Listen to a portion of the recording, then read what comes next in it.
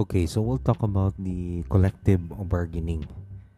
So after the union is certified as the exclusive bargaining agent,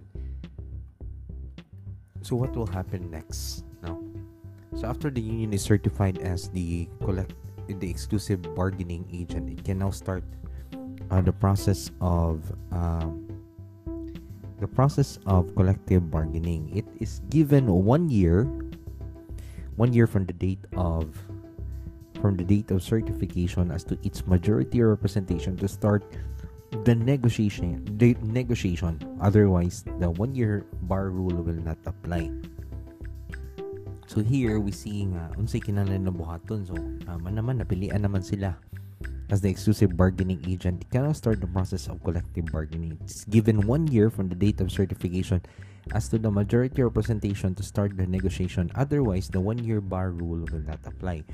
So collective bargaining, which is defined as negotiations towards a collective agreement, is one of the democratic frameworks of the labor code, designed to establish the relation between the labor and management and to create a climate of sound and stable industrial peace. It is a mutual responsibility of the employer and the union, and is characterized as a legal obligation. So much so that Article 259 of the Labor Code makes it an unfair labor practice for an employer to refuse to meet and convene promptly. So bawal siya mobalibad ha. Nga di siya makig-meet and convene promptly and expeditiously in good faith for the purpose of negotiating an agreement with respect to wages, hours of work, and all other terms and conditions of employment, including proposals for adjusting any grievance or question arising under such agreement, executing a contract incorporating such agreement if requested by either of the party.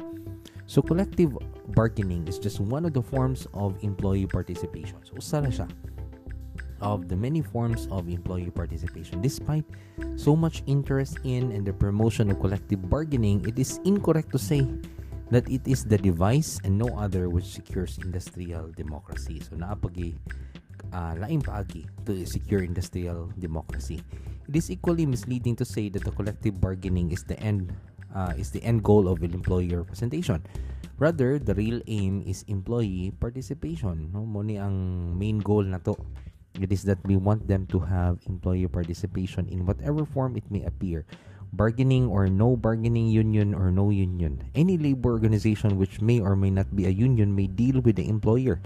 This explains why workers' association or organization does not always have to be a labor union, and why an employer-employee collective interaction are not always collective bargaining.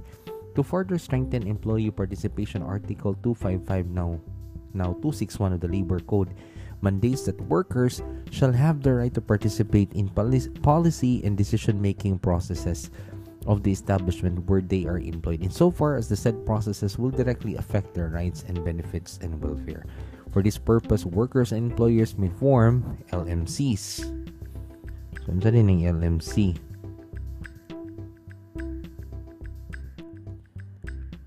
Okay. Sige. We'll find out more about that. But here we see that they can form LMCs, no, labor basta murag ang the idea here is that they are not only limited to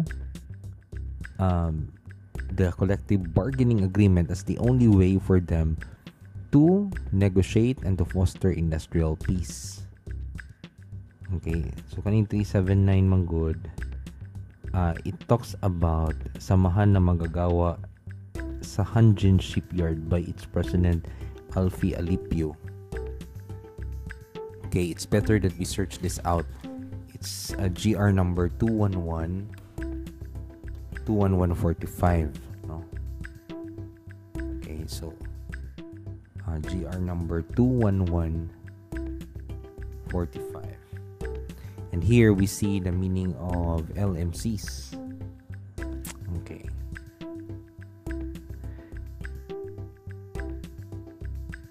So what are LMCs? Okay, LMCs are labor management councils.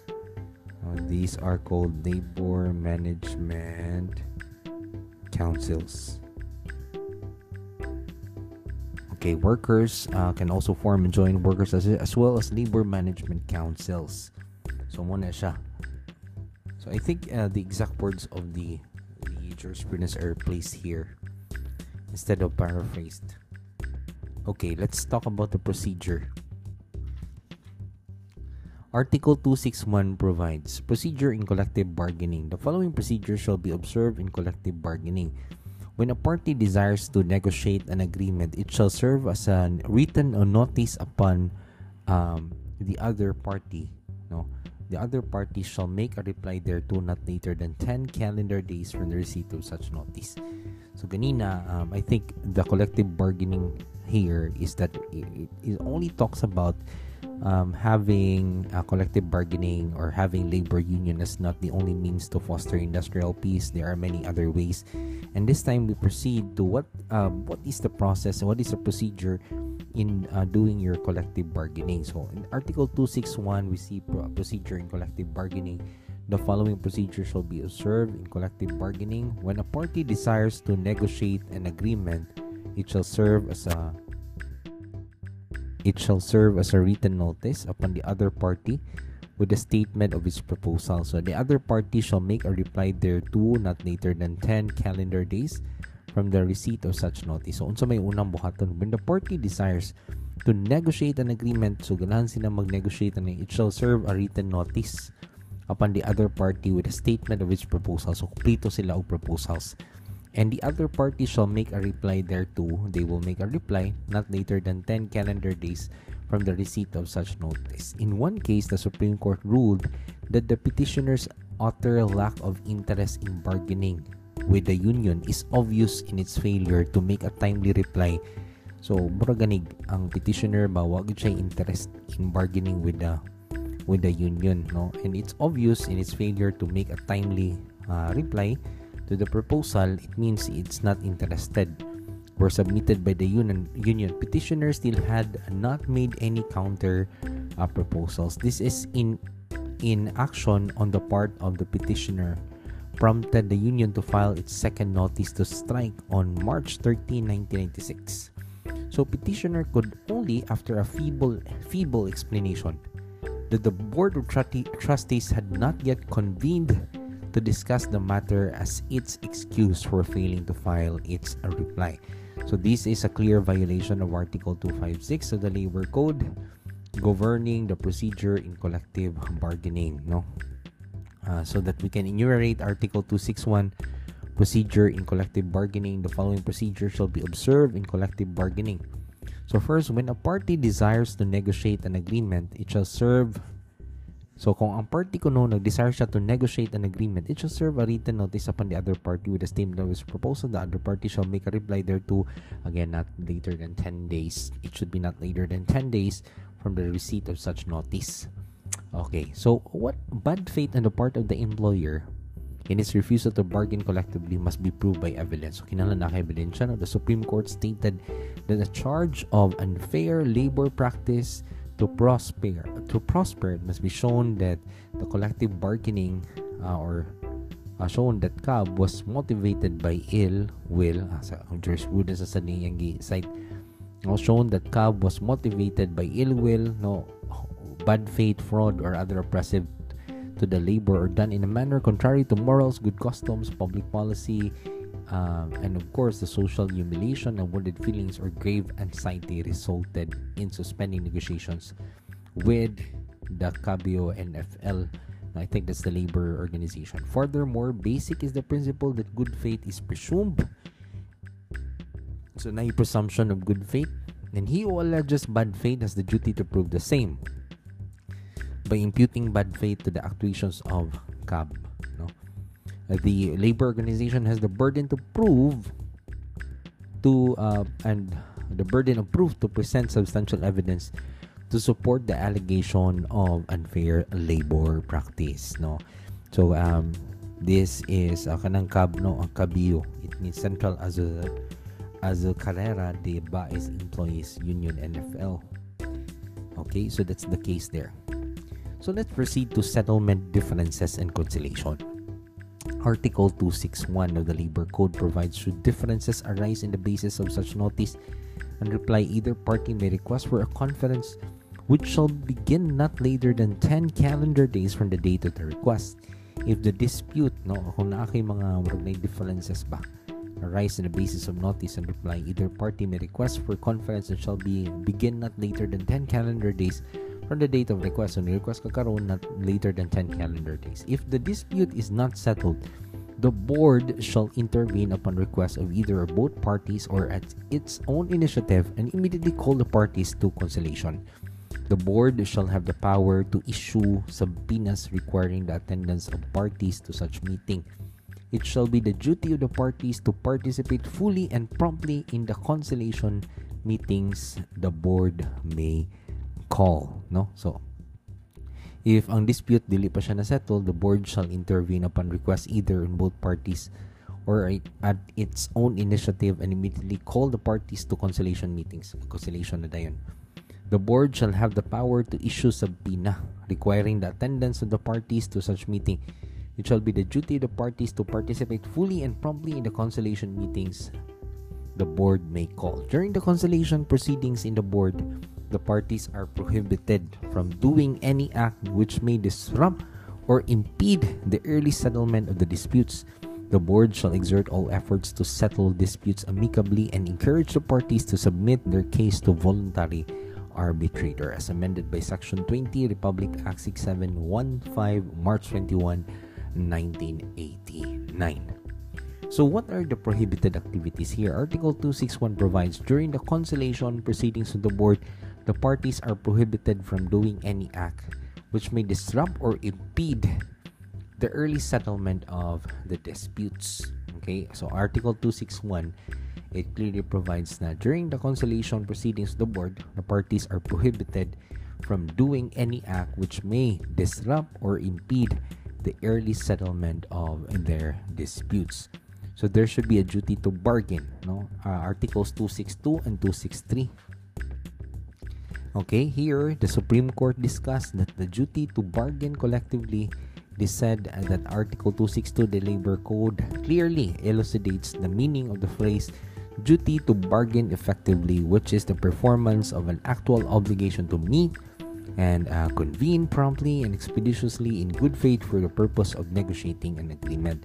Article 262 above cited, both parties are required to perform their mutual obligation to meet and convene promptly and expeditiously in good faith for the purpose of negotiating an agreement. So the two kinds of duty to bargain collectively are mandated by Articles 262 and 263 of the Labor Code as amended, which state, Article 262, meaning of duty to bargain collectively. The duty to bargain collectively means that the performance of a mutual obligation to meet and convene promptly and expeditiously in good faith for the purpose of negotiating an agreement with respect to wages, hours of work, and all other terms and conditions of employment, including proposals for adjusting any grievances or questions arising under such agreement, and labor a contract incorporating such agreements if requested by either party, but such duty does not compel any party to agree to a proposal or to make concession.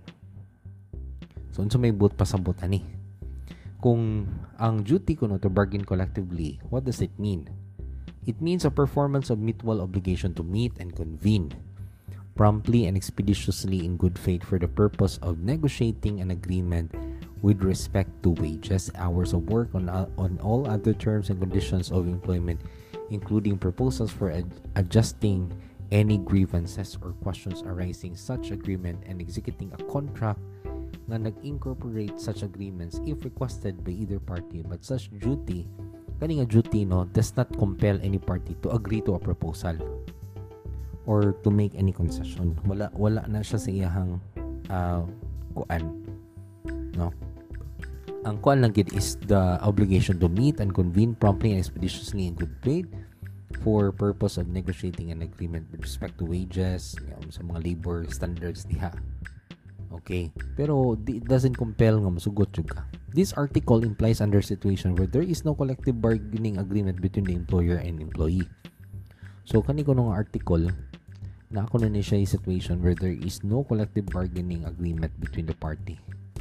So So Article 263, duty to bargain collectively when there exists a collective bargaining agreement. So kani siya kato ganina Article 262, it contemplates of a situation wherein wala pa collective bargaining agreement between the employer and employee.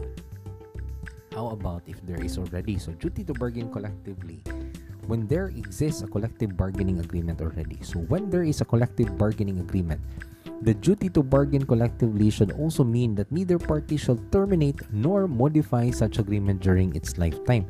However, either party can serve a written notice to terminate or modify the agreement at least 60 days prior to the expiration date. Take note of that, ha. So kaning kung naa nagkay agreement, when there is a collective bargaining agreement, the duty to bargain collectively shall also mean that neither party shall terminate nor modify such agreement during its lifetime. Mabuhi pa siya. Pero kung padung na siya mag-expire niya 60 days before, either party can serve a written notice nga i-terminate na siya or i-modify ang agreement. It shall be the duty of both parties to keep the status quo and to continue in full force the effect on terms and conditions of the existing agreement before the 60-day period or until a new agreement is reached by the parties. So, unless there is a new agreement already, that's the time pwede na nimo siya ilisan. Pero kung unless there is already a new bargaining agreement, it's still in force and you have the duty to enforce it.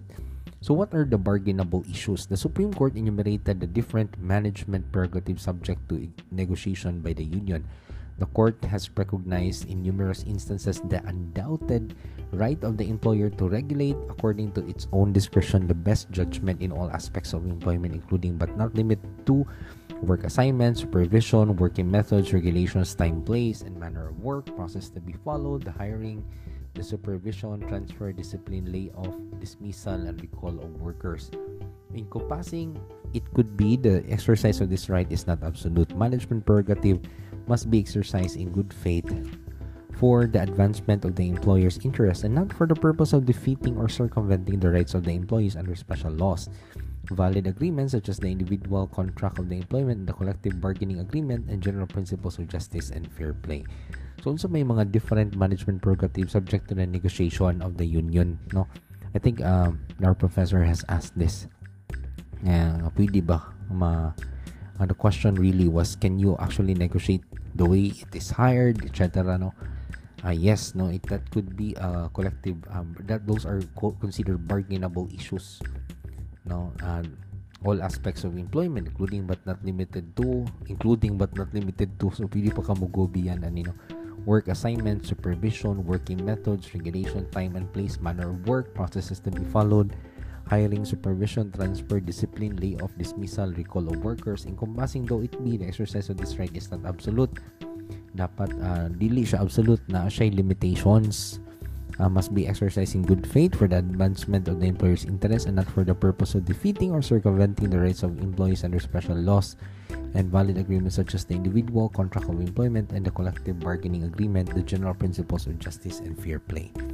So, collective bargaining agreement, the collective bargaining negotiation has two. Okay, so this time we talk about the agreement itself, the collective bargaining agreement. The collective bargaining negotiation has two outcomes: signing the collective agreement or bargaining. The collective bargaining negotiation has two outcomes: signing for here the signing of collective bargaining agreement or bargaining deadlock, which may lead to strike or lockout. The topics on bargaining deadlock or lockout will be discussed in the later part of this topic. Assuming that the collective bargaining agreement has been signed, the following topics are relevant. So, interpretation of the nature of the CBA. One of the collective bargaining agreement has been signed once the So, unsa may naa sa collective bargaining agreement, no? It has two outcomes: signing of a collective bargaining agreement or bargaining deadlock, which may lead to strike or lockout. Kaning bargaining deadlock, which may lead to strike or lockout. The topics on bargaining deadlock or lockout will be discussed later on this topic. Assuming with collective bargaining agreement has been signed, the following topics are relevant. No, so ato ni siya i-discuss. Pero nakasuwat diri na siya two outcomes: signing of a collective bargaining agreement, which is the positive one, or bargaining deadlock, meaning murag wa na gyud sila nasabutan, siguro ani in my own interpretation, no. Then because wala sila nasabutan, this may lead to strike or lockout. So bargaining deadlock na. So interpretation of the nature of the CBA: once the collective bargaining agreement CBA has been signed by the parties, the next level is the implementation of its terms and conditions. So the question is, how do we interpret the provisions of the collective bargaining agreement? A collective bargaining agreement is the law between the parties, and they are obliged to comply its provisions. Where the CBA is clear and unambiguous, it becomes the law between the parties, and the compliance therewith is mandated by the express policy of law. Moreover, if the terms of contract or the CBA are clear and leave no doubt upon the intention of the contracting parties, the literal meaning of their stipulation shall take control. True, it is a fundamental doctrine in labor law that CBA is a law between the parties, and they are obliged to comply with its provisions. If the provisions of the CBA seem clear and ambiguous, the literal meaning of their stipulation shall control. However, as in this case, when general and specific provisions of CBA are inconsistent, the specific provision shall be paramount to and govern the general provisions. Moreover, CBA must be construed liberally rather than narrowly and technically, and the court must place a practical and realistic construction upon it. Any doubt in the interpretation of law or provision affecting labor should be resolved in favor of labor. So the court stated that the relations between capital and labor are not merely contractual. They are so impressed with public interest, and that labor contracts must yield to the common good. The supremacy of law over contracts is explained by the fact that labor contracts are not ordinary contracts. They are imbued with public interest and therefore subject to the police power of the state. Could not be taken to mean that the retirement provisions agreed upon the CBA are absolutely beyond the ambit of judicial review and nullification, because, again, it is within the police power of the state. The CBA as a labor contract is not merely a contractual in nature but impressed with public interest. So the retirement provisions in the CBA run contrary to law, public morals, public policy. Such provisions may very well be voided. So duration of the agreement. Here we see that any collective bargaining that the parties may enter into shall, insofar as the representation aspect is concerned, be for a term of 5 years. So 5 katuig na, ha. Then, by express provision of the above quoted, Article 253-A of the exclusive bargaining status cannot go beyond 5 years, and the representation status is a legal matter not for the workplace parties to agree upon. In other words, despite the agreement for the CBA in a life of more than 5 years, either as original provision or by amendment, the bargaining union's exclusive bargaining status is effective only for 5 years and can be changed within 60 days prior to the expiration of the CBA's first 5 years. So reason for the 5-year limit is for the employees in the bargaining unit have a choice in their bargaining agent. There will be no monopoly in the bargaining agent, in line with the democratic principle of freedom of choice. So let's talk about economic issues. All other provisions of the collective bargaining agreement shall be renegotiated not later than 3 years after its execution.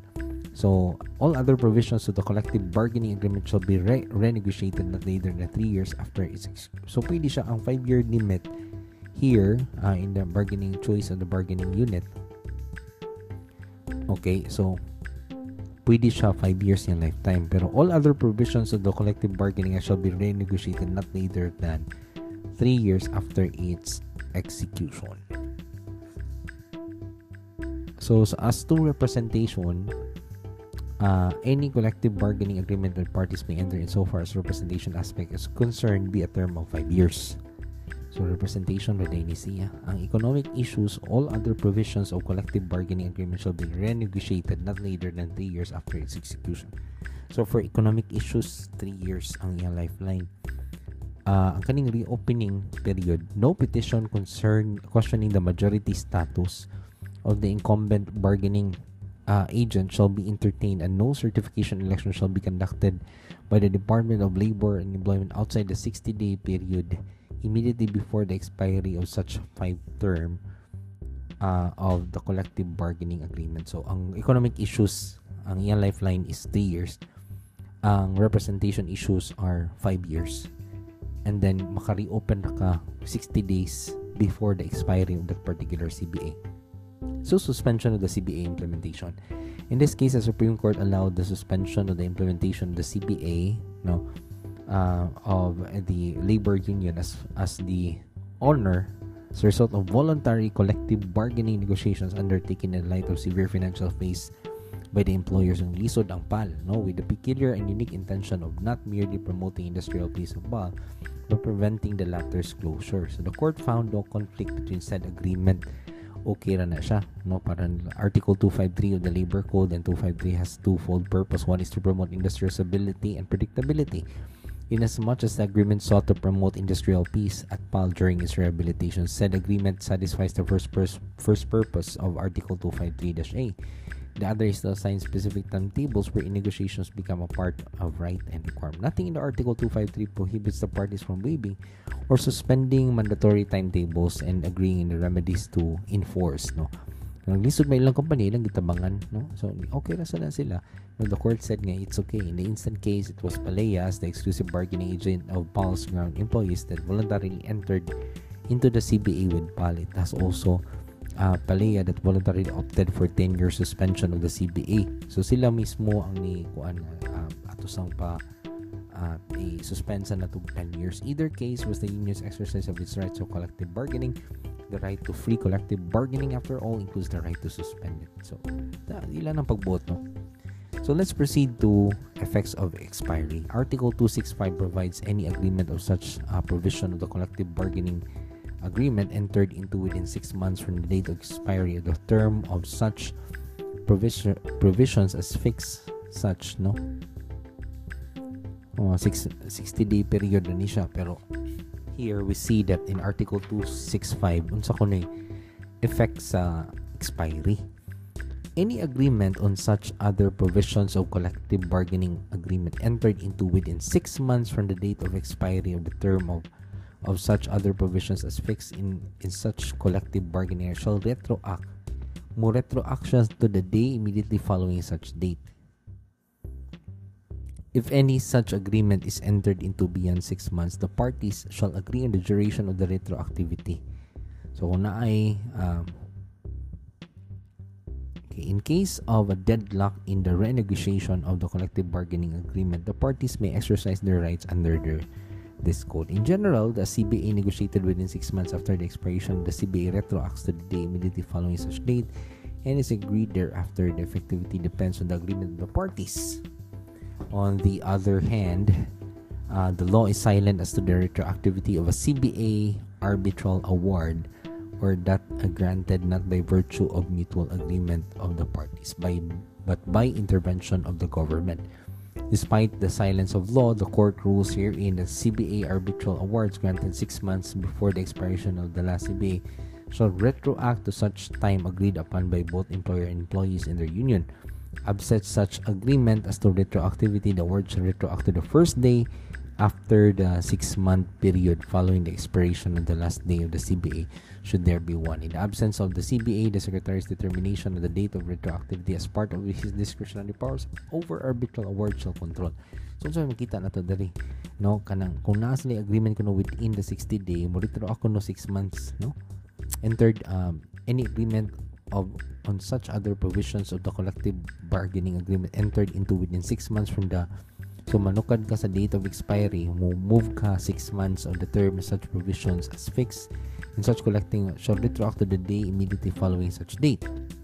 If such agreement is entered into 6 months, the parties shall agree on the duration. So kung mabiyan na siya, ang kaning mga parties mag-agree sila sa duration of the retroactivity.